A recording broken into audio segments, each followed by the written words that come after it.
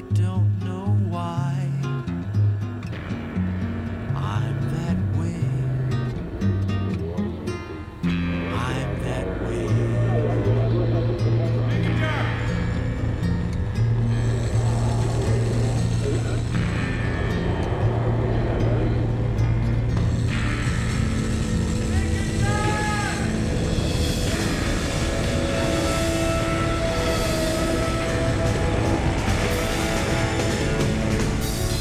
This is hell. Live from the United States, where capitalism is the virus, this is hell. Have you ever tried to lift yourself up by your bootstraps? Well, please don't. You can't. You'll just end up hurting yourself, falling flat on your face. Or elsewhere. According to a website called Useless Etymology, which apparently is not all that useless, the phrase pull yourself up by your bootstraps originated shortly before the turn of the 20th century. It's attributed to a late 1800s physics school book that contained the example question, why cannot a man lift himself by pulling up on his bootstraps? Because that's the way the people used to phrase things. The expression pulling yourself up by your bootstraps was understood to mean attempting to do something absurd until roughly the 1920s, at which point it started to evolve toward the current understanding, which is to do something without any outside help. But to what extent can we do, well, anything without the help of others? I mean, none of us live on an isolated island and then inside of a vacuum on that island. And if you did, somebody would have had to have made that vacuum or taught you how to build one. And how did you get to that island all by yourself in the first place? Even if you were immaculately conceived, others were involved in bringing you into this world. The self-made myth is just that, a myth. Nobody is self-made. However, many believe that we are the result of nothing other than our own choices, that we are all innately born with equal opportunity, and it's just a matter of our choices and what choices we make ourselves, and nothing else that leads to all of our life's outcomes. In this absurd thinking, all of the outside forces that surround us have absolutely no impact on what we become or whatever success or failure we may have. Today's guest argues that's just simply not the case. That belief, in fact, is the worst of the American dream, turning it into a nightmare where the poor are denigrated, shamed, and bullied.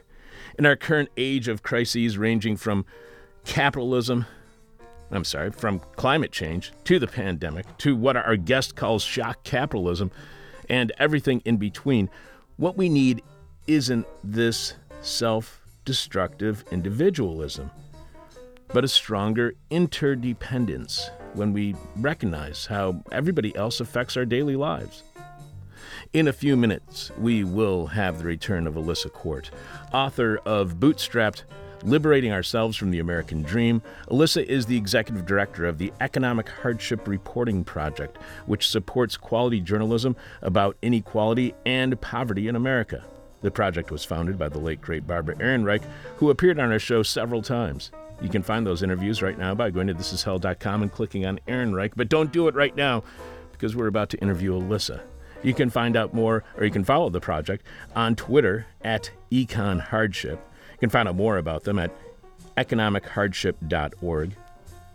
Alissa's earlier books include 2003's Branded, The Buying and Selling of Teenagers, the 2007 book Hot House Kids, The Dilemma of the Gifted Child, Republic of Outsiders, The Power of Amateurs, Dreamers, and Bootstraps from 2013, and her most recent book prior to Bootstrap, 2018's Squeezed, Why Our Families Can't Afford America. She's also the author of a couple of books of poetry, Thoughts and Prayers, as well as another, Monetized. She was executive producer of the film Jackson, which won an Emmy for Best Documentary Social Issue. The film recounts how the radical pro-life movement pressures and recruits low-income pregnant women and keeps them mired in poverty. She was on our show back in November of 2014 when we talked about her book, Republic of Outsiders. You can follow Alissa on Twitter at List Quart. And you can find out more about Alissa at AlissaQuart.com. Thanks to listener Lisa P. for telling us she wanted to hear Alissa on the show to discuss Bootstrapped. And thanks to past guest Ann Newman for seconding Lisa's support. Ann was on the show back in early March to talk about her Baffler magazine article, Hydropower, a Dam on the Nile, Royals Democratic Relations in the Horn of Africa. Producing is Will Ippen. Will, what's new by you, sir? How was your weekend? My weekend was great. Lots of playoff basketball. NBA is in full playoff swing, and that kind of swallowed up my time. Yeah. I was just telling somebody this weekend during office hours, our weekly meet and greet, and then over the weekend while I was hanging out over here at the bar, how much better sports are when it's in the playoff season. It's night and day. I cannot watch NBA basketball, NHL hockey. I cannot watch those sports whatsoever until it gets to the playoffs. Like, there's no need to watch whatsoever. Right. I mean, and I understand why it rolls that way in the regular season. It's a long season, and the biggest factor is staying healthy for the playoffs. Right. But, it's unbelievable watching these players work at that level. You can kind of see it sometimes in international competition, like the Olympics or like in Champions League in soccer or something like that. But totally, yeah, the regular season is just a waste of time. All it's about is selling commercial time. That's all it seems to be about. Yeah, Players Union wants a shorter season. So yeah, so do I. Yep. Everybody does, okay? So the weekend before you have visitors from out of town, there's the exhaustion you get from making your home presentable. Then there's the weekend they are actually visiting, which is a blast, but again, exhausting. Then there's the weekend when you yourself are doing the visiting, which is also exhausting. And after a weekend preparing for a guest, followed by a weekend hosting a guest, which is now going to be followed up by a weekend where we are the visitors, and all of a sudden, I cannot wait for that mythical weekend when there's absolutely nothing to do. I cannot wait for that. I'm looking forward to it, but more important than my quest for the mythical weekend when you can actually relax. Will, what is this week's question from hell for our listening audience? This week's question from hell is, what's a disaster that would make you happier than Elon Musk's rocket exploding? What's the disaster that will make you happier than Elon Musk's rocket exploding? I saw this analysis this weekend where they said it doesn't matter if it blows up or not. None of this makes any difference as long as he keeps getting investors and people think, well, at least he got that rocket off the ground. He'll get more investors. He'll make more money. And so this isn't a failure whatsoever. This is a huge success. And then I saw another analysis where they said, yeah, that was the whole goal of this. It didn't, even if it blew up, it didn't matter because they just wanted to see if they could get it off the ground. And that's really disappointing when a disaster that you are enjoying, you can't enjoy as much. The Schadenfreude can't come through all the way that you want it to.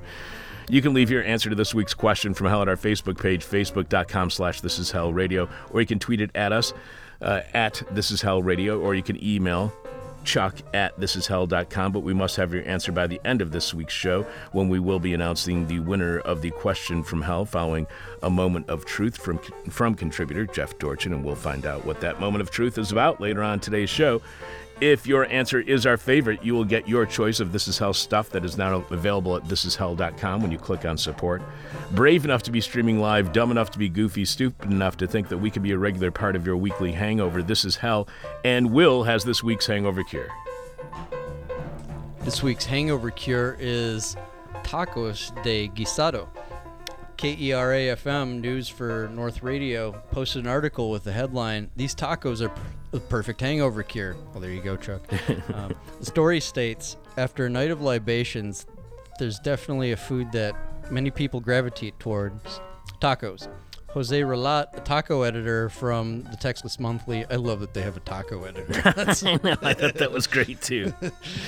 Said he recently visited Lubbock Taqueria, Jimenez Tortilleria y Taqueria. Man, my Spanish is rusty. That will take the edge off of a hangover. Relat is quoted in saying, "They always have had great guisados, which are substantial, slow-cooked, homey dishes that are really the backbone of breakfast. What's special about this place is that they go crazy with it, and part of it is inspired by one of the sons' love of partying. That's great.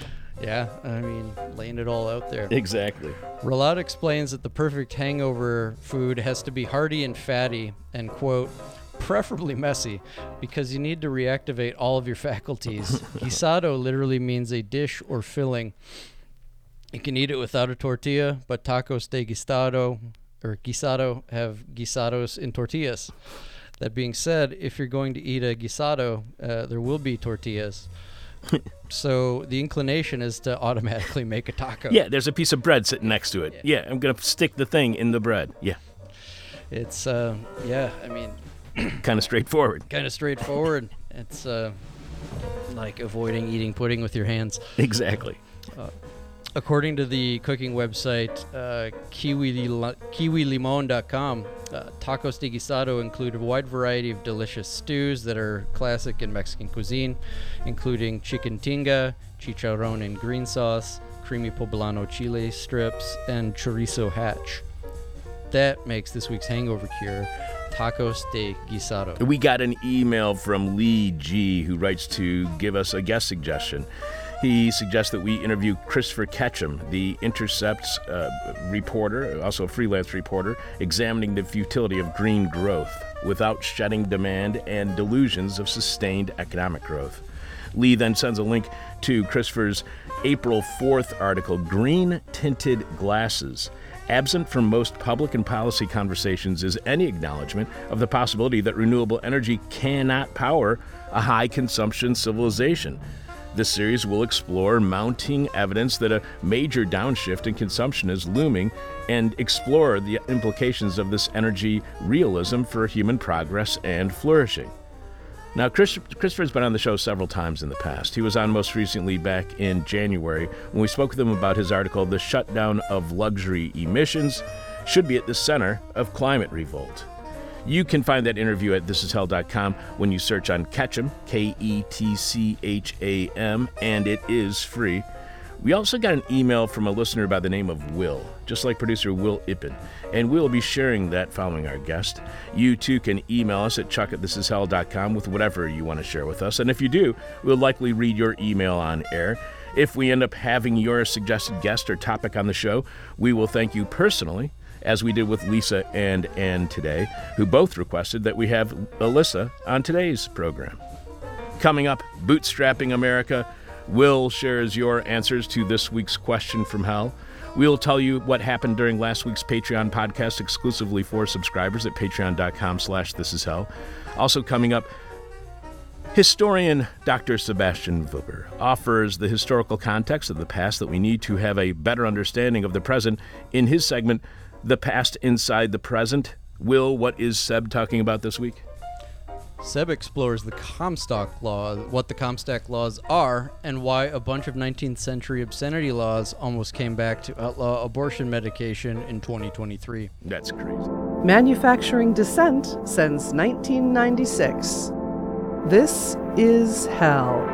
Live from late capitalism, where we know the price of everything but the value of nothing.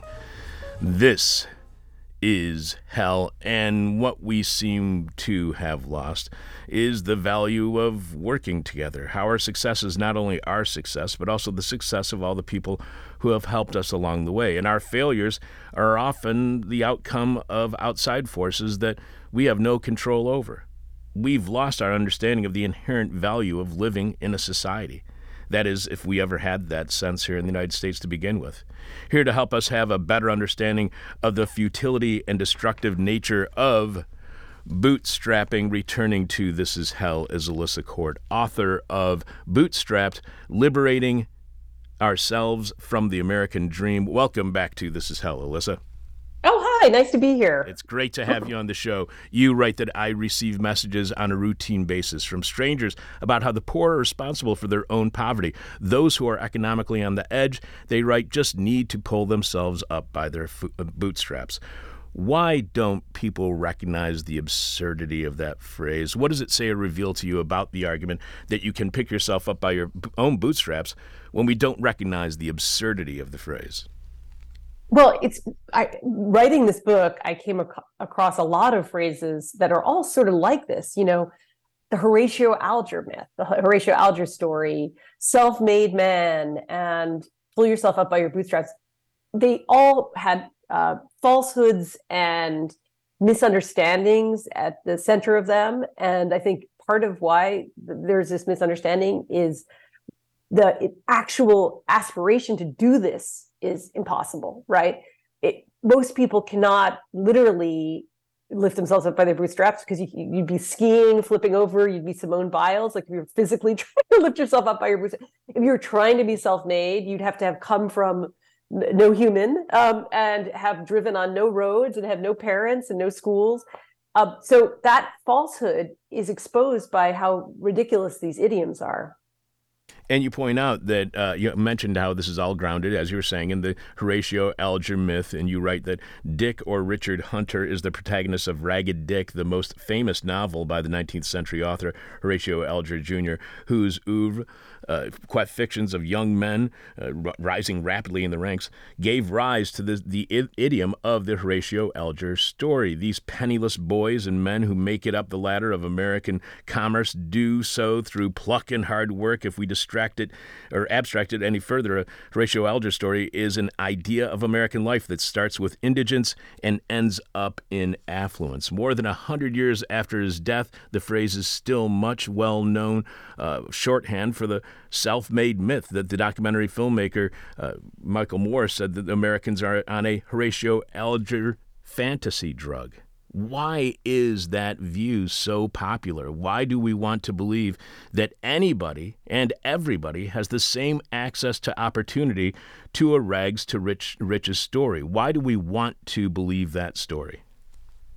I think there's deep-seated reasons in American identity why people believe this. The pioneers, whatever, the revolution, the British, this idea of the West, right? There's plenty of reasons why Americans particularly want this. And then there's some pretty dark reasons why Americans want this. I mean, we were completely dependent on enslaved labor as a country. We stole land from indigenous people. Like at the root of the self-made myth is a sort of denial of all the ways in which we've been radically dependent as a people. Probably more than many other countries, right?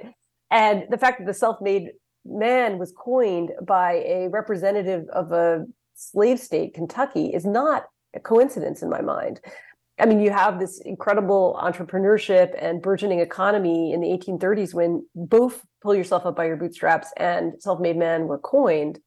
And at the same time, you have an economy that's very dependent on the unpaid work of those who are enslaved and other kinds of indentured servants and people who, child labor, all kinds of things. So I think there's a lot of denial in the myth that is inherent in the making of our country.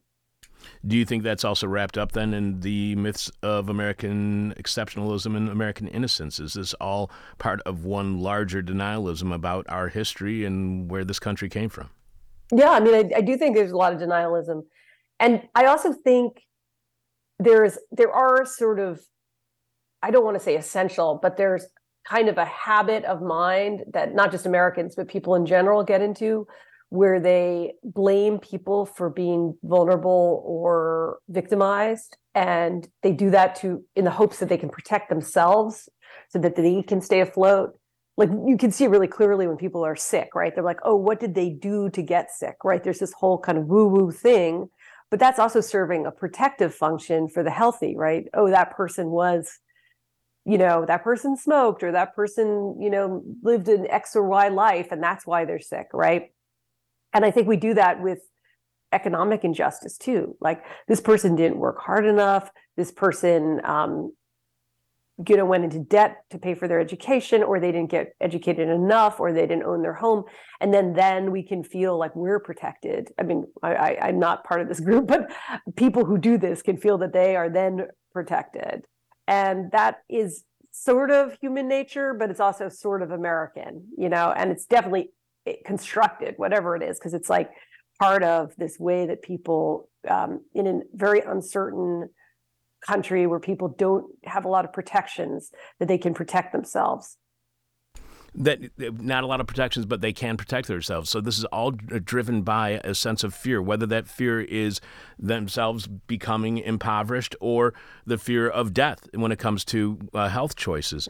How much do you think this fear is a bipartisan fear? Is there, this kind of opposition to the poor? Does it cross party lines? Well, I write about the ways in which many of the Trump supporters, I spoke to a number of Trump supporters who believed he was self-made, because I was trying to understand how on earth the self-made myth had stuck to Trump, of all people, right, who inherited millions and, I guess he is a billionaire and is, a criminal and, not paying his taxes. How is this person a self-made man? And that myth is really important to a lot of Republicans. And that's part of why Trump has said he's self-made, and his father is a Horatio Alger story. He said this. And 2020 Pew study, they found that, something like 42% of Republicans who are poor are that way because they have not worked as hard as others. That's what the Republicans said. And then 60% of Republicans agreed with the statement, people get stuck in poverty because they make bad decisions or lack the ambition to do better in life. So it is kind of a Republican thing, that kind of blaming. But I don't think that Democrats get off scot-free in this either. I mean, we can see throughout the recent history of Democrats, there's a lot of this, defunding of welfare programs and other programs that would, in effect, do this. Workfare. Remember, Clinton had workfare. Let's make them work for the money, right? Make them worth the money, the aid.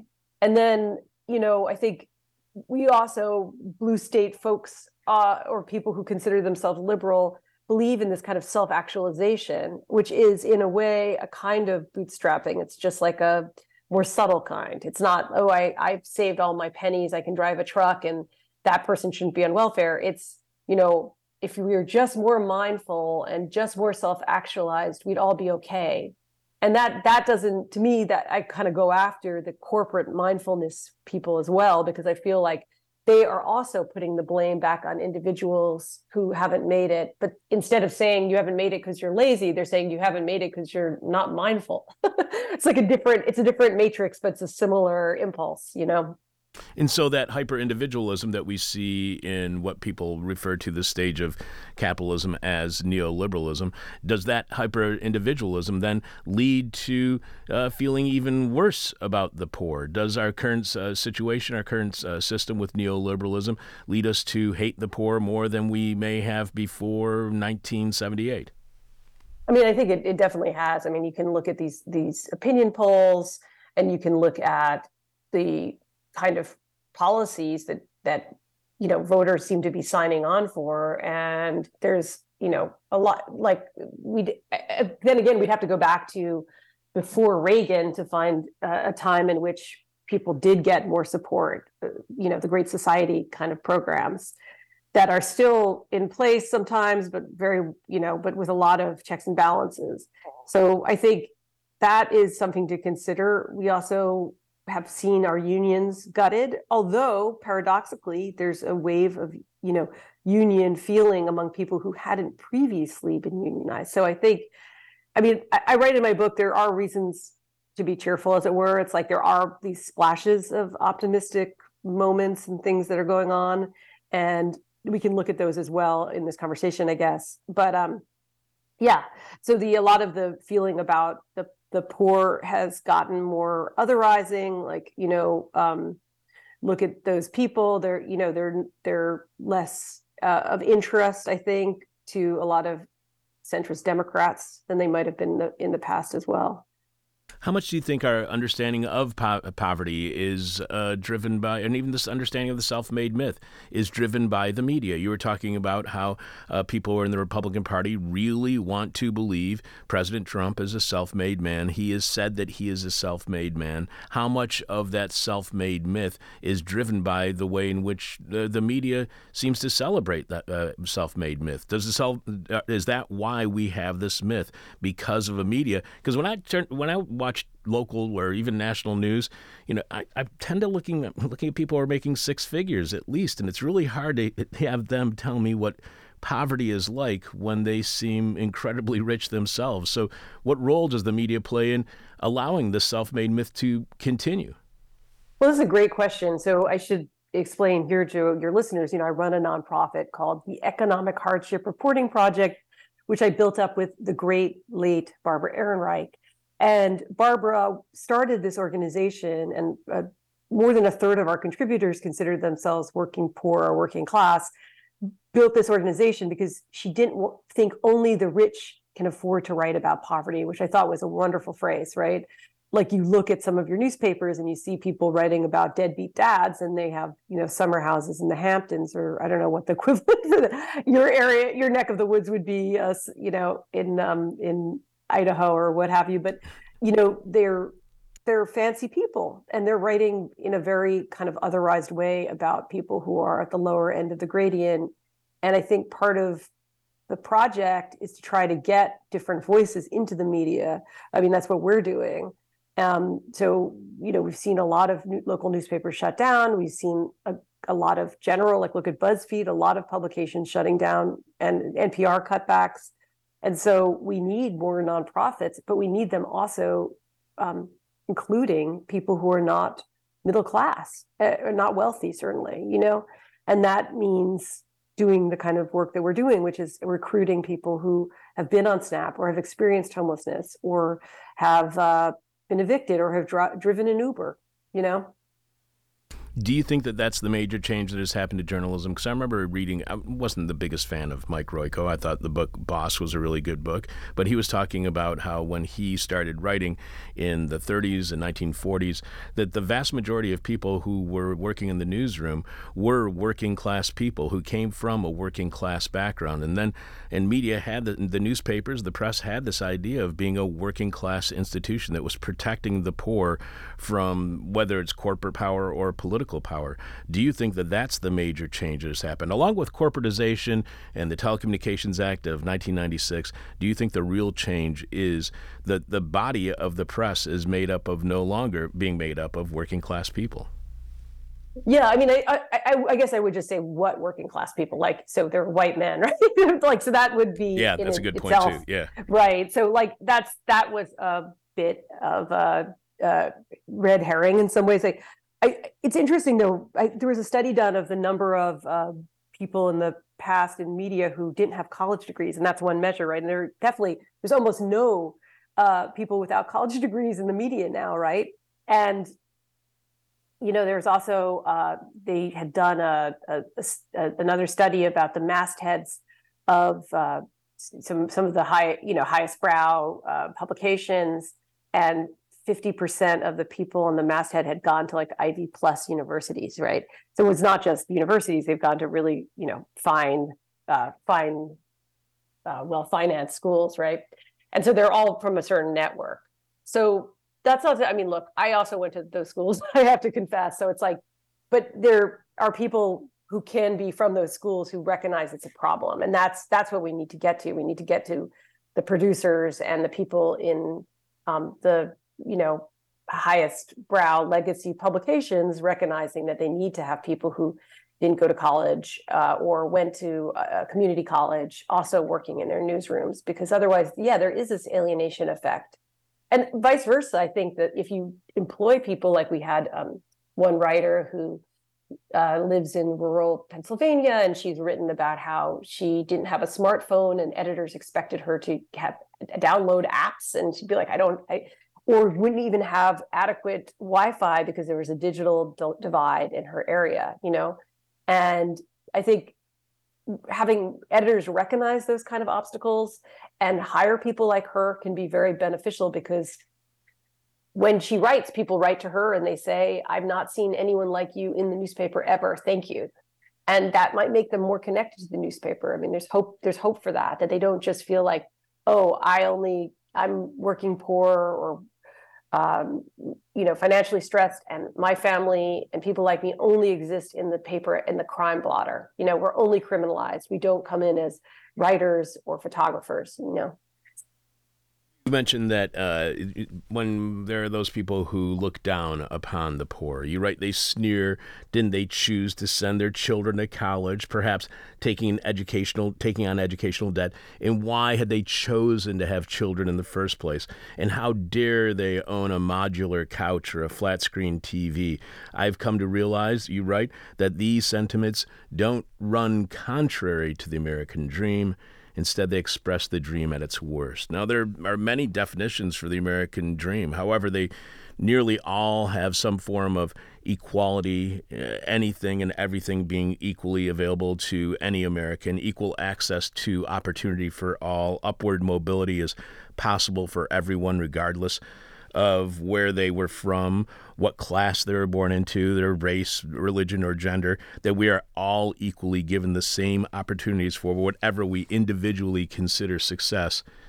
Is this sentiment denialism about the inequalities that do arise and exist in the United States? That while our founding documents may say we are all created equal, that the United States has never been equal? Is this an expression by some of a kind of patriotism for the American dream when they are in denial about the effects and impact of poverty?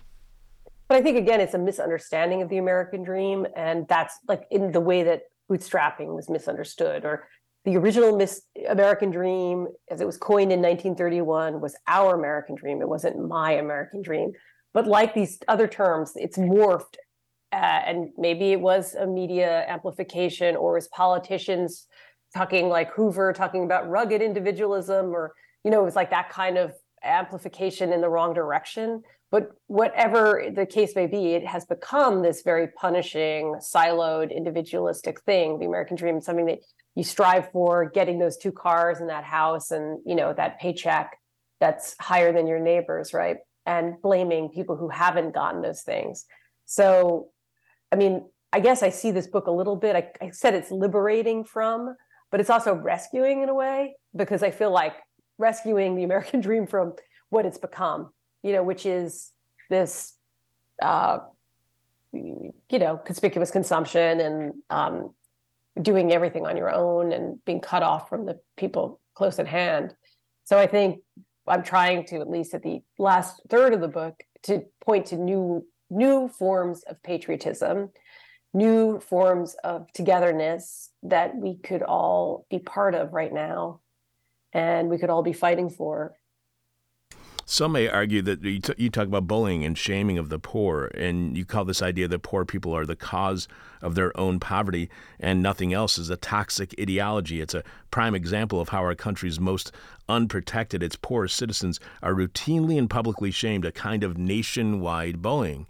So you have worked with people who are in poverty. Some may argue that the reason that they shame and bully the poor is because they're performing some kind of tough love, an attempt at motivating people, I know, to do better for themselves by themselves. How effective is shaming and bullying in motivating others to change their behavior for the better? Not at all. I mean, tough love has been shown to not work for people experiencing, substance use disorders. It doesn't work for people who are psychologically troubled, for troubled teenagers. None of this works, the tough love approach. And I feel like that it itself is sort of offensive, and it's offensive in the media too. I mean, we have writers who are lower income who've described editors bullying them into, performing better when the person is writing about their own homelessness. And you're like, this is not a good look. Like, let's stop, this tough love, old boys network attitude in our newsrooms. I mean, I don't think there's that much of it left, but there's some, and I think you're absolutely right. I love that you see it as like a part of the tough love ideology. I mean, the same I write about the side hustles and the sort of proliferation of side hustles, which are these side jobs that everyone has to work now because their one job doesn't make enough. And then side hustle is a way to make it sound more glamorous and fun. Like, oh, I'm hustling. I'm, driving my Uber to my job selling CBD, and then I have my main job during the day, and like as an assistant in an accounting firm or whatever. And so that there's ads like that for Uber about side hustles, and so where I'm going with this is that's also expected now as part of this tough love. Like, you're supposed to have all these different jobs. You go on TikTok and there's, I don't know, thousands, more than thousands of rise and grind videos telling, like, come on, this is how you do it. Like Tim Ferriss kind of stuff. Like, in 10 days, you'll have a new job if you just, do these exercises and write your resume like this. And that's part of this tough love notion as well. And I think it leads to self-punishment, exploitation, and more inequity, honestly. And with these side hustles, it's always, if you have a driver's license, then you should be working, because Uber doesn't need an application, Airbnb or whatever it happens to be, Uber Eats or Grubhub or whatever. They don't need any kind of application. Anybody can, if you have a driver's license, you're insured, you can go have this job. So what is the relationship, do you think, between the self-made myth and this side hustle, this life of precarity? Does the self-made myth fuel the precarious life that we now have with side hustles and with these apps? Yeah, I think it really does, because I think if you keep thinking that you have to do this alone and you can do this alone, and that is the way that Elon Musk and Donald Trump have done it, even though we all know that they were born on third base and, whatever, their fathers were property developers or what have you, But if you think that that's the way that people make it, and then you're somehow not making it, you'll do anything to catch up. And then it encourages people to just sacrifice their bodies and minds to this aim without realizing that it's kind of rigged against them. You also write that, first of all, we are speaking with Alissa Quart. She is author of Bootstrapped, Liberating Ourselves from the American Dream. She is the executive director of the Economic Hardship Reporting Project. You can follow the project on Twitter at Econ Hardship and find out more about them at economichardship.org. You write that those left out of the feeding frenzy of self-betterism fault themselves. According to a 2015 Oxford University and Joseph Rowntree Foundation study, poorer people tend to experience a negative self-stereotyping effect, absorbing the media cliches and considering themselves low in competence and even flawed at the root. So while people's choices are not what guides everybody's outcome in their life, that's not the only outcome. There can be obviously systemic problems that affect somebody's life. Should poverty be thought of as a mental health concern that can lead to making poor decisions? Are the poor decisions that some who are impoverished might be making, is it due to poverty? Yeah, I think that, wouldn't it be nice if there was a DSM 5 or 6 category for what poverty does to your brain? Because one thing I've noted in people that I've reported on, and so I've written now 2 books that have to do with people who are impoverished as well as running this, but that your judgment gets impaired if you're constantly trying to pay your bills, help your child who's disabled, or send money back to your kid overseas if you're, a low income worker who's come here to try to, make a better future for your kid, but you can't afford to have them with you. And you just stop, your judgment is not operating at its your judgment's not working at its best. And so you're sort of doing all kinds of things. You may be drinking too much. You may be paying your bills immediately, or putting them off, putting things on credit cards. You might be, behind on your rent. Like, you're not necessarily a rational actor because you're so stressed. And I think that's part of what I saw in both of my books and reporting this, and what I see in our contributors, that if you're in that kind of shape, you're just acting in terror and trauma and not necessarily planning for the future, or even planning in the immediate future, like the week ahead of you. You're just trying to get by.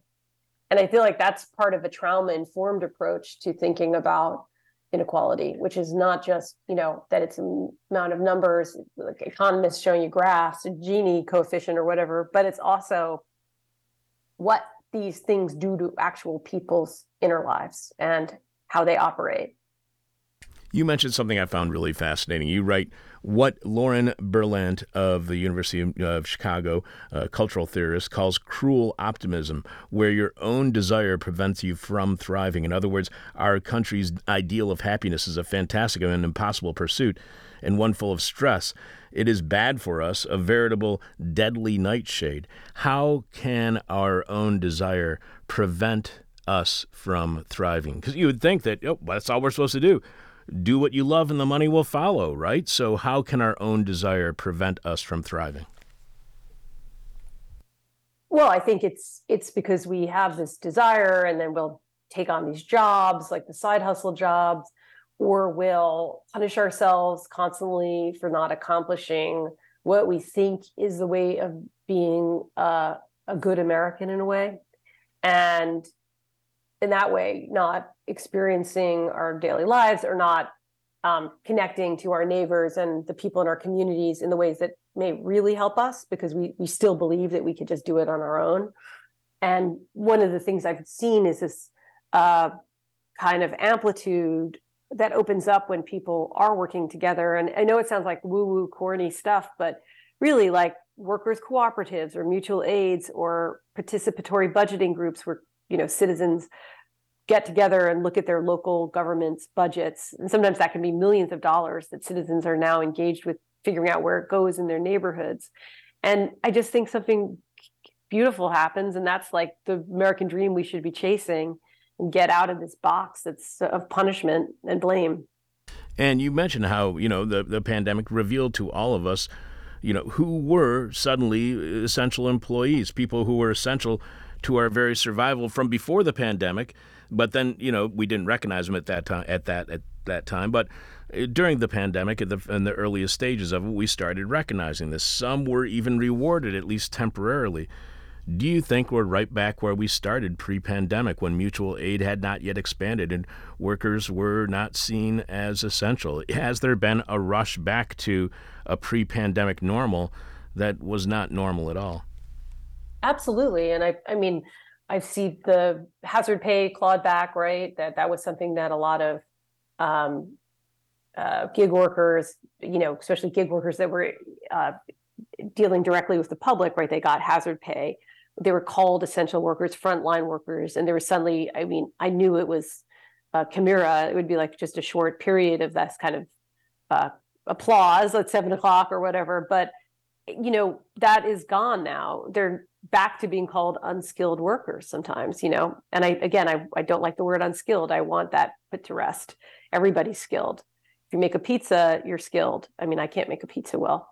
Actually, I've learned how to make a pizza well. It took me a while, but I think we need to use different language, and we need to honor workers in the same way that we did when we were during the pandemic, and not just at a display and a disaster, but as a continuing practice of mutual respect.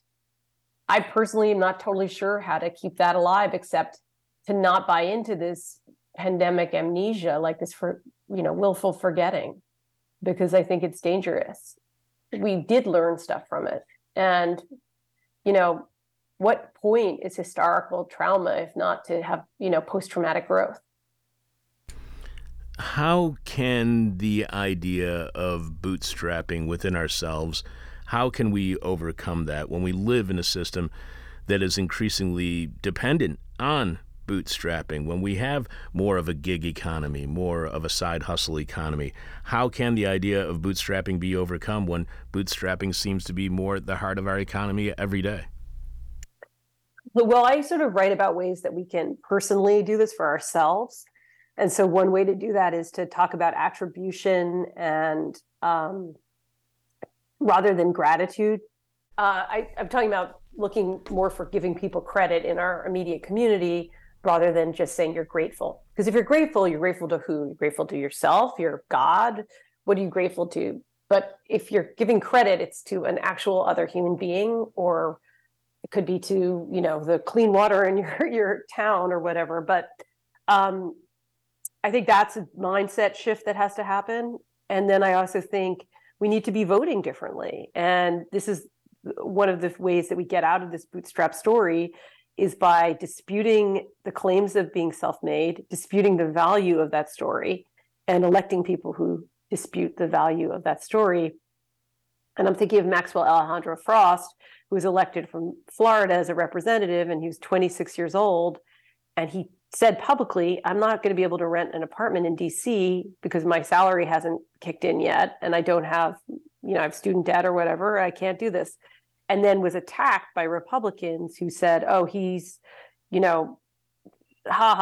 living with friends. He's a, moocher, whatever, couch surfing moocher. And then he said, I'm not buying into this bootstrap story. I don't have the startup capital to just start renting an expensive apartment in DC.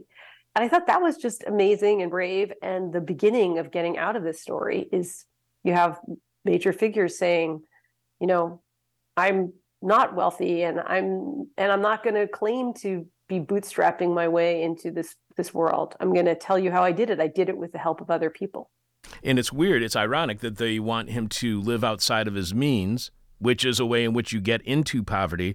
It just doesn't seem, it seems always very contradictory in all of this logic. You write the pandemic acted like a proverbial X-ray machine, exposing how self-defeating our isolation from one another can be. And you'd like us to have a curriculum of, instead of celebrating the individual, you would like to see a curriculum of interdependence, considering what we are seeing in many U.S. schools, history books being taken off library shelves, censoring of lesson plans, the far right working to ban any educational material or curriculum from mentioning anything they consider critical of the United States. Would teaching interdependence, do you think that would face same kind of blowback? Would teamwork be attacked for being leftist, maybe socialist, communist, or even un-American? Well, that's a really interesting conceit, because one of the things about this book is I revisited some of the curriculum of my youth, things like Thoreau and Emerson, Walden, the "Oh Man Alone" discourse, right? Or Ayn Rand, or to the opposite, Darwin, who is seen as survival of the fittest and is sort of appropriated by libertarians, but wrote a lot about mutual sympathy and could be considered to be one of the fathers of mutual aid. The person who actually came up with the concept of mutual aid, the Russian thinker, Peter Kropotkin, was influenced by Darwin. So I think, we could also have a curriculum that would show some of those connections that are hidden. Would it be opposed? I don't know, probably. I mean, I like the discourse of saying teamwork, because that's a very kind of company, corporate framework right now, right? My team, how's my team doing? Like, maybe if we put this curriculum in those terms, it would go over okay. Just two more questions for you. You write that turning what should be casual hobbies into severe pastimes has long been one of the ways I've been guilty of self-punishing, a version of the insistence that we succeed on our own. So is bootstrapping a kind of self-punishment and an expected response to a crisis like a pandemic? Is bootstrapping how we were taught to respond to everything? If the economy collapses, then just start learning how to make sourdough bread. Is that how we're supposed to react to things? Yeah, I think that is how we're supposed to react. And I've certainly had my share of that. And I wanted to top to that because as I said, like, there is a very pure version of bootstrapping that's like, you have to do this. You have to become, wildly economically successful on your own. And you need to have this life that's picture perfect. But there's other kinds too, which is, like, I'm just going to, in my case, I'm going to work myself very hard to try to achieve solidarity, right? So it's like, on the face, it looks like, oh, it's actually about something else, but it has some of the same elements that, like, I've never done enough, or there's like that kind of self-punishing aspect to it, and not necessarily bringing enough people in to assist us. So the thing I came up with to help myself with this was something called the art of dependence. And what I mean by that is that being dependent on others and asking for help is a skill and a craft and a kind of grace. And that if we could talk about that, our dependence as something to sometimes aspire to, that would be productive. And that's part of what I've been trying to do with myself, like kind of as a mantra, it's okay to be dependent. It's more than okay. It's something of value to learn how to depend on others. And recognizing that the self-made myth is just that. It's a myth, I think also does a good job in recognizing our white privilege as well, because I think there's a lot of white privilege baked into that self-made myth. One last question for you, Alissa. We have been speaking with Alissa Quart, author of Bootstrapped, Liberating Ourselves from the American Dream. For every one of our guests, we do this. We ask our final question is the question from hell, the question we hate to ask. You may hate to answer. Our audience is going to hate your response. One of the things that has been really kind of just gnawing at me is how many people think of, when they think of mutual aid, they think of this as a left-wing activism. And then you see during a pandemic, I get a newspaper from a very small town that's in the heart of Trump country, very far right-wing. They had torches and pitchfork rallies at night against Antifa armies that were supposedly coming to town, that were not coming to town whatsoever. Yet, they have this amazing community response, community support. They gave out free meals during the pandemic. They gave out aid to people in the area during the pandemic. They voted down a millage, but then they were willing to provide aid. They might be against socialism of any form and might not want to say that what they're participating in is mutual aid, but essentially that is what they are doing. Is there a contradiction between people who are anti-socialist and then turn around and do everything they can to give back to their community during a time of crisis? Yeah, I mean, I think one thing that was interesting was the people I spoke to who were religious were not actually, didn't think of themselves as individuals quite to the extent, truly religious, not just like prosperity gospel, but were part of these religious communities.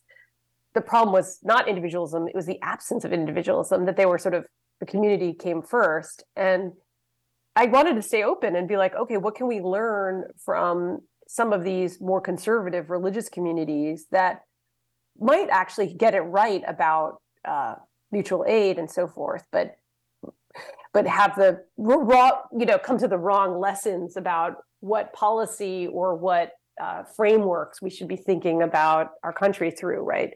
It could be, we're taking care of our people because of God, not because it's the ethically and politically right thing to do, but it leads to some of the things that I'm hoping for, this kind of openness to interdependence and dependence. So that was interesting for me, and it was something I wanted to stay open to. And I do think that there are a lot of community efforts in conservative communities, red state communities, that have been, very productive. I don't know if they understand that there are limits to this kind of voluntarism. And that's something that I write about in my book too. Like, I love mutual aids. I'm writing about what a beacon they were, but also that there's something I call the dystopian social safety net, which is all these things that exist that shouldn't have to exist, but we're glad they do. And these include nonprofits and volunteer groups and people crowdfunding for their medical health, that to have the both and, where you could have that kind of volunteerism and adequate social support, that's where some of these right-wing mutual aids might go wrong, right? They just would stop at, let's just have this food giveaway, and they wouldn't say, let's have better, better school lunch in our schools. Like, they'd be open to giving the school lunch once, but not consistently. So I think that is the thing that we have to look for. Like, how do we teach people that it's the same thing, just on a grander scale, to give adequate school lunch on a regular basis? And we just can't depend upon private philanthropy to be as effective or as efficient in giving the aid to people that they need, that, unfortunately, a government can do a lot better. Alissa, thank you so much for being on our show. Alissa Quart is author of Bootstrapped, Liberating Ourselves from the American Dream. Again, you can find out about the Economic Hardship Reporting Project on Twitter at Econ Hardship, or you can go to find them online at economichardship.org. And you can find out more about Alissa at her own website, AlissaQuart.com. Thank you so much for being on our show. Oh, thank you. All right, take care. Okay. I will take care. I will do that. You are here, and this is hell. This is not the media. This is hell. Again, you can tell this is not the corporate establishment media because they would never suggest that lifting ourselves up by our food straps is an absurdity, as Alissa Quart just did, or that individualism that we embrace is actually self-destructive and fuels inequality, paranoia, and fear. If what Alissa said on today's show reminded you that, yes, this is hell, and there's actually something we can do about it, show your support by becoming a subscriber to our weekly bonus Patreon podcast, which will stream all the time now on Thursday morning at 10 a.m. Chicago time. That's going to be our regular place, patreon.com/thisishell, Thursday morning, 10 a.m., no matter what, hell or high water. Or you can just show your support for a completely listener-supported This Is Hell by visiting thisishell.com and clicking on support. Last Thursday was April 20th, as in 420, the day connoisseurs of marijuana celebrate herb. So, at 4:20 p.m. on 420, we posted a Patreon podcast that was about, you guessed it, 420. My monologue included a brief history of 420, what many who recognize the holiday wanted but should have been careful of what they wished for, and I considered the most un-420 thing imaginable. Do I suffer from cannabis use disorder? Am I a weed addict? We also shared an interview, which was, of course, about pot, an interview from January 31st, 2009, when we spoke with Paul Armentano, who at the time was the deputy director of NORML and the NORML Foundation, and is now a professor at Oaksterdam University, which will probably make some of you laugh who know what Oaksterdam University is. Paul had just written the story, Marijuana Reform is Part of the Progressive Agenda. So why are Obama's drug cops already making pot raids? Which is important to remember. Barack Obama unleashed the DEA, federal agents, on citizens of states that had voted in support of medical marijuana, as marijuana was and still is illegal at the federal level. No, ATF agents are not kicking down people's doors and taking their guns away. But Barack Obama was sending in DEA agents in states where they had voted for medical marijuana, and he was taking their weed away. That's right, Barack Obama was not as chill as the media would like you to believe. But you can only hear all that by becoming a subscriber to This Is Hell on Patreon at patreon.com/thisishell. If you do, you get immediate access to more than 5 years of Patreon podcasts, as well as a special code word that gives you a $5 discount on all of our stuff at thisishell.com when you click on support. And as a new feature, we are allowing our Patreon patrons to ask me a prior to completely undisclosed question from hell. Speaking of Patreon, as I said before, we spoke with Alissa. We got an email from someone who has the first name as our same first name as our producer, Will Ippen. Somebody named Will. They write, I think your totally justified guilt trip during a couple of recent episodes worked. New Patreon subscriptions and pledge increases seemed to be stagnant for a while, but a flurry of activity following your statement that subscriptions plummeted when you were in the hospital and that the show has yet to recover from that approach seems to be working. You should harvest those guilty consciences. Again, that's from someone named Will. I apologize to anyone I made feel guilty by saying that we lost something like 1 in 8 supporters on Patreon, while for more than 2 weeks last year I was fighting for my life in the hospital and given a 60-40 chance of survival, leading to nearly 3 months of recuperation. Again, my apologies if that caused anyone a feeling of guilt, unless, of course, it actually worked in getting you to become a subscriber at patreon.com/thisishell.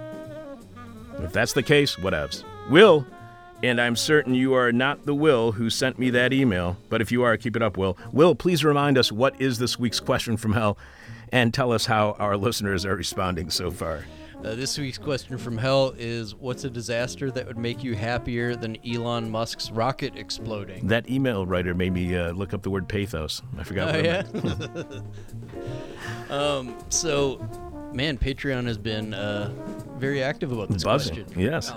Edson C says, too easy. Elon Musk exploding, of course.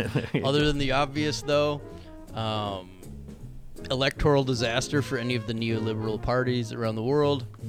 I'm for that. That sounds good. Andrew J says, a happier disaster than Elon Musk's rocket failing. The destruction of all humanity in nuclear fire. Wow, he's in mood. Old Grouch says, a natural disaster? Seems we have one on its way, but it ain't natural. Mother Nature is about to teach us what happens when you spit in her sink. In 2030, we are all at irreversible climate change. So on January 1st, 2023, take all the sharp objects out of your pockets, bend over, put your head between your legs, and kiss your behind goodbye. That's so cheery. That's a cheery message. NYCM and A-hole says, if it had been crewed by the Supreme Court. Wow. That would have been great. Sarah Free S. Elon Musk rocket rides for the Supreme Court. Right. I would like to watch them try to start the thing up, too. Yeah, especially wearing those robes. It'll be difficult. Man. I bet those are very flammable robes. Yes, let's find out. Sarah S. says, George W. Bush at The Hague, to which NYC M&A hole replies, don't forget Cheney. All right. Old friend of the show, Jeff Dorchin, says Elon Musk's dick exploding from dick enlargement technology he made his underlings come up with. Next to that, an outbreak of Ebola that only affects wealth hoarders, and people who say nuclear. Wow. Oh, Jeffy. Yikey. Yairo M says, Elon's employees all unionize. He loses the lawsuits his creditors filed against him, and he gets spanked by Mummy. And there's a link there. No, really? From Mummy spanking. A mummy spanking. That was Who not knew? expected. Andrew says Mystery Kush. Okay. And then one last one. Peter Jones says Chuck becoming a promising chocolatier only to name his irresistible and addictive treats Mertzy Squirts. It's disgusting. The person with our favorite answer to this week's question from Hell wins your choice of whatever This Is Hell swag you want. You can check out all of our merchandise right now by going to thisishell.com and clicking on support. You can leave your answer to this week's question from Hell at our Facebook page, facebook.com/thisishellradio. Direct message it to us via Twitter @thisishellradio. Email it to us at chuck@thisishell.com. But we must have your answer by the end of this week's show, when we will be announcing the winner following Jeff Dorchin in the Moment of Truth, and will be telling us what Jeff's Moment of Truth is about after Sebastian. We'll have more of your answers to this week's question from Hell later this week. And now, the past inside the present with Dr. Sebastian Wupper, who has a PhD in history and gives us the historical context from the past that we need to have a better understanding of the present. Take it away, Sebastian.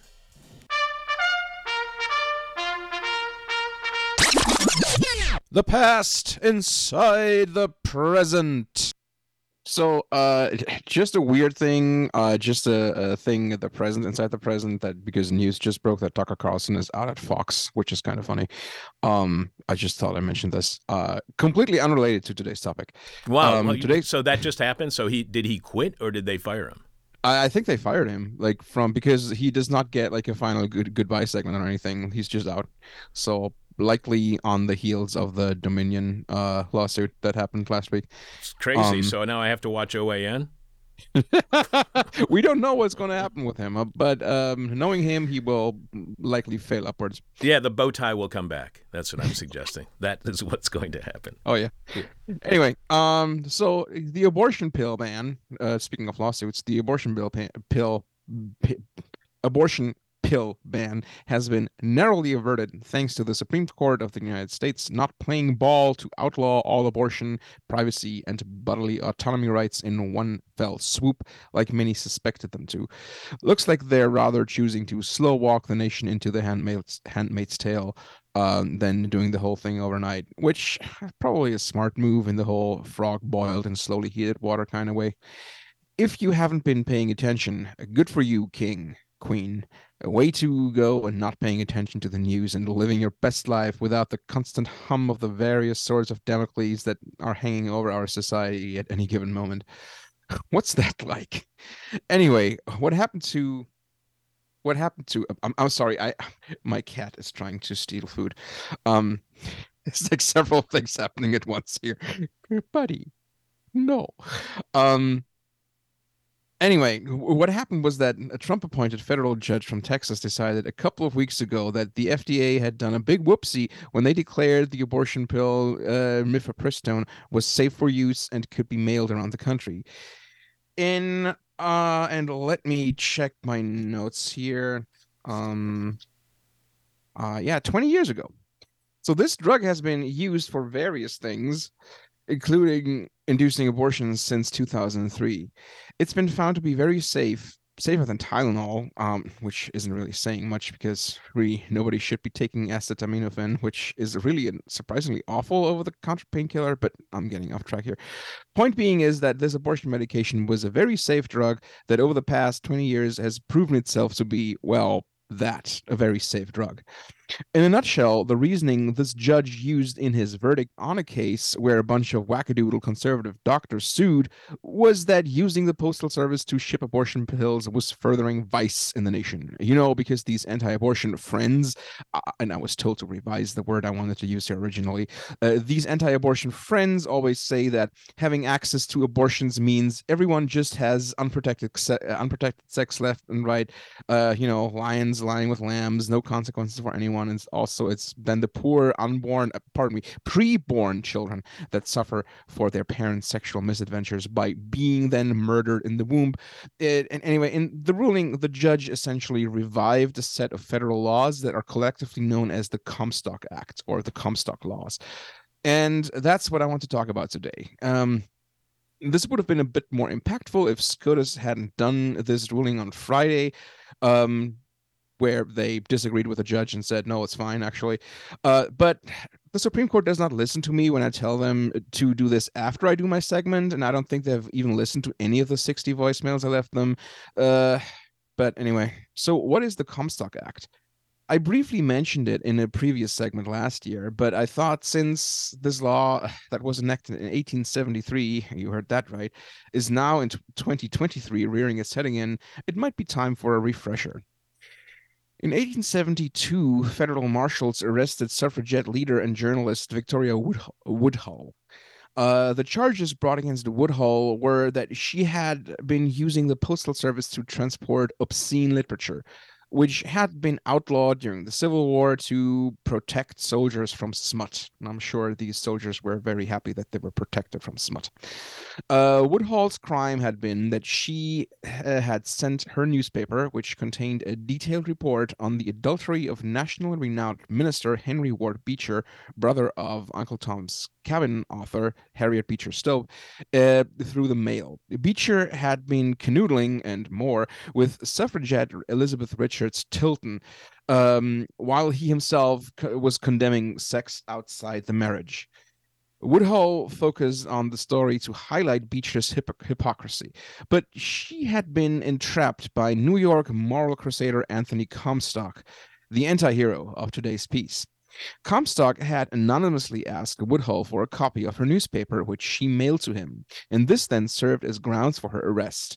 However, the existing Civil War-era law was not going far enough to actually convict her, so the charges against her, her husband, and her sister were eventually dropped. Comstock, however, was only getting started. So who was this guy, and what was his deal? Anthony Comstock had, like so many of his contemporaries, served in the Civil War.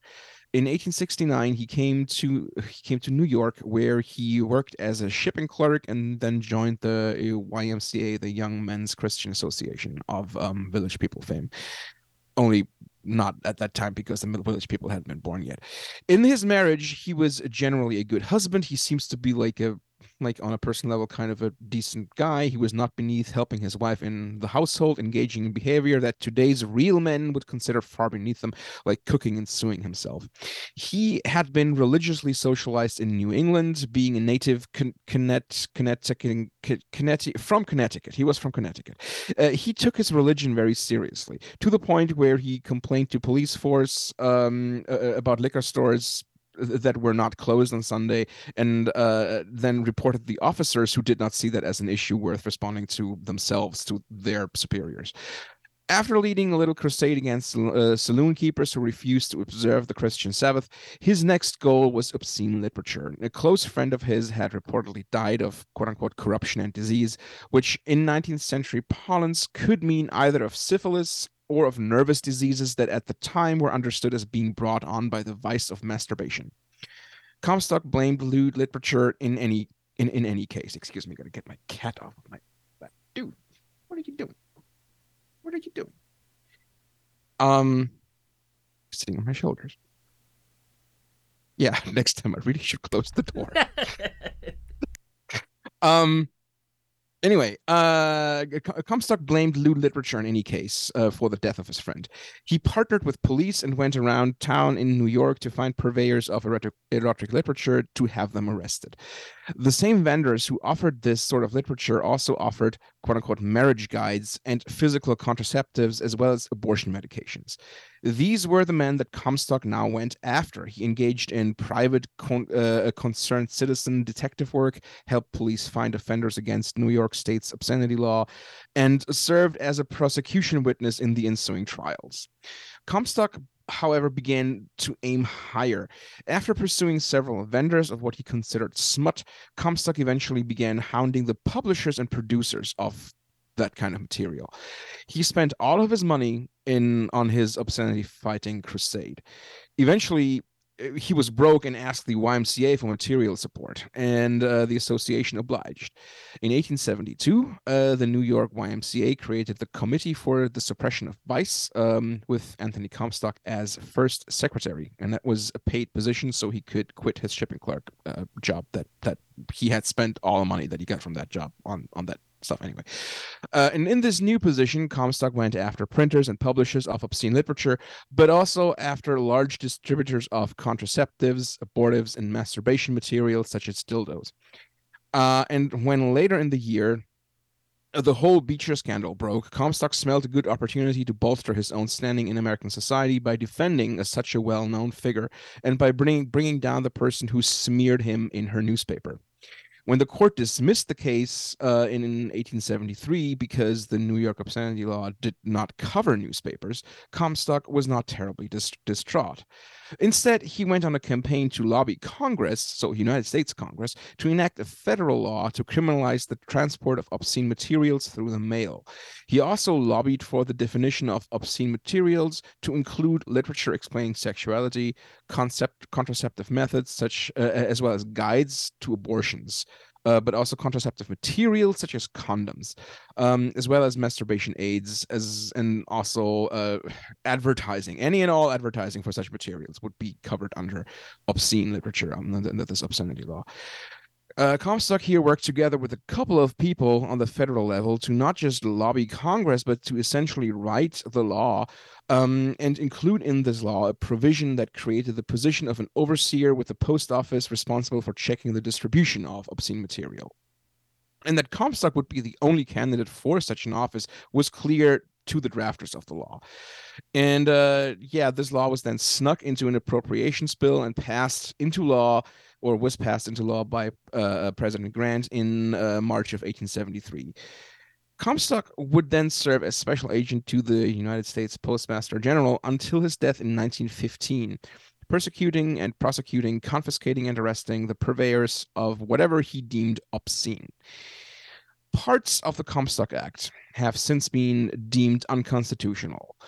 Some Supreme Court cases rolled back aspects of the Comstock Law, such as Griswold v. Connecticut and Eisenstadt v. Baird in 1965 and 1972, respectively. The Comstock Act, however, is still on the books, it just mostly goes unenforced. So it appears that there is a loaded gun just lying around that could be used by any activist judges to kneecap basically anything related to abortion or basically any kind of sexuality or sexual expression. In terms of pornography, there is the so-called Miller test, which followed out of the 1973 Supreme Court case, Miller v. California, which says that anything that fulfills the three criteria of being A, offensive to an average person, B, that it's patently sexually offensive, and C, lacks literally artistic, scientific, or political value is deemed officially obscene and therefore not protected by the First Amendment. Just because I just looked this up because I was like, okay, so we can't mail pornography, but I'm pretty sure you can. Like, why is that not a thing if the Comstock laws are still in the books? So it's odd, it's messy, it's complicated. The Comstock laws seem incompatible with modern society, yet they're still there and haven't been meaningfully dismantled. And with the Dobbs decision from last year, and with Griswold v. Connecticut now firmly in the aims of the current hyper-conservative Supreme Court, Anthony Comstock could indeed have a second coming. And we're still doing phrasing, apparently. That's just an obscene thought. For today's segment, I consulted the excellent 2002 book Rereading Sex by Helen Lefkowitz Horowitz, as well as the statement of law professor Frederick Schauer for the hearing on obscenity prosecution and the Constitution Subcommittee on the Constitution, Civil Rights, and Property Rights Committee on the Judiciary from 2005. And that's it from me for today. Thank you very much, Sebastian. The Comstock laws, that's pretty fascinating history. I love reading about how we determine what is obscene, and even other countries' laws. What's obscene here in the United States is not necessarily obscene in the UK, and what's obscene in the UK is not necessarily obscene here in the United States. So I always find that kind of stuff interesting. So thank you very much, Sebastian. A great way to start the week. Always a pleasure. You are here, and this is Hal Will, who is our next guest here on This Is Hell. Our next guest is Simon Waxman, who wrote the Baffler article, Worst Laid Plans, Foreign Policy is Politics. Simon has written for the Washington Post, the Boston Globe, the Los Angeles Review of Books, Democracy Journal, and others. Yeah, and just as an aside, I found out after reading his entire article, writing the entire review, he also happens to be the editor of Harvard University Press. That might have been something I should have mentioned there in his bio. I think that would have been handy. And who's our final guest this week? And our final guest is Quinn Slobodian, author of Crack Up Capitalism, Market Radicals, and The Dream of a World Without Democracy. Quinn is the award-winning author of Globalists, The End of Empire and the Birth of Neoliberalism, which has been translated into 6 languages. He is a professor of history at Wellesley College and lives in Cambridge, Massachusetts. He's a history of ideas. Did you ever hear that before? I've heard that. It's kind of another way of saying history, intellectual history, but a little more, anthropological, I guess you could say. Also more cultural. I got you. Also coming up later this week, we will have This Week in Rotten History. We will reveal what is happening on this week's Patreon podcast, which streams live on Thursdays at patreon.com/thisishell, and is podcast shortly after again, patreon.com/thisishell. We'll also have a moment of truth from Jeff Dorchin. Will, what is Jeff talking about this week? Jeff talks up the half-ass ethos. Okay. And we'll continue with reading your answers to this week's question from hell. And we'll announce this week's winner. And whoever it is gets their choice of whatever This Is Hell merch for free. I am your bitter, blind, broke, gap-toothed radio show host, podcasting, and live streaming host, Chuck Mertz. Thanks to Will Ippen for producing. Thanks to Kat for sitting in for the second time. We are looking forward to her joining our staff soon. Most of all, thank you for listening. We told you so. This is hell. My demon is on my butt. My demon talks to me in profanity like a sailor. And my demon tries to knock me down. And my demon tries to put me on a hell ride. Thank you for listening to This Is Hell. For more interview hell and to support the show, visit thisishell.com.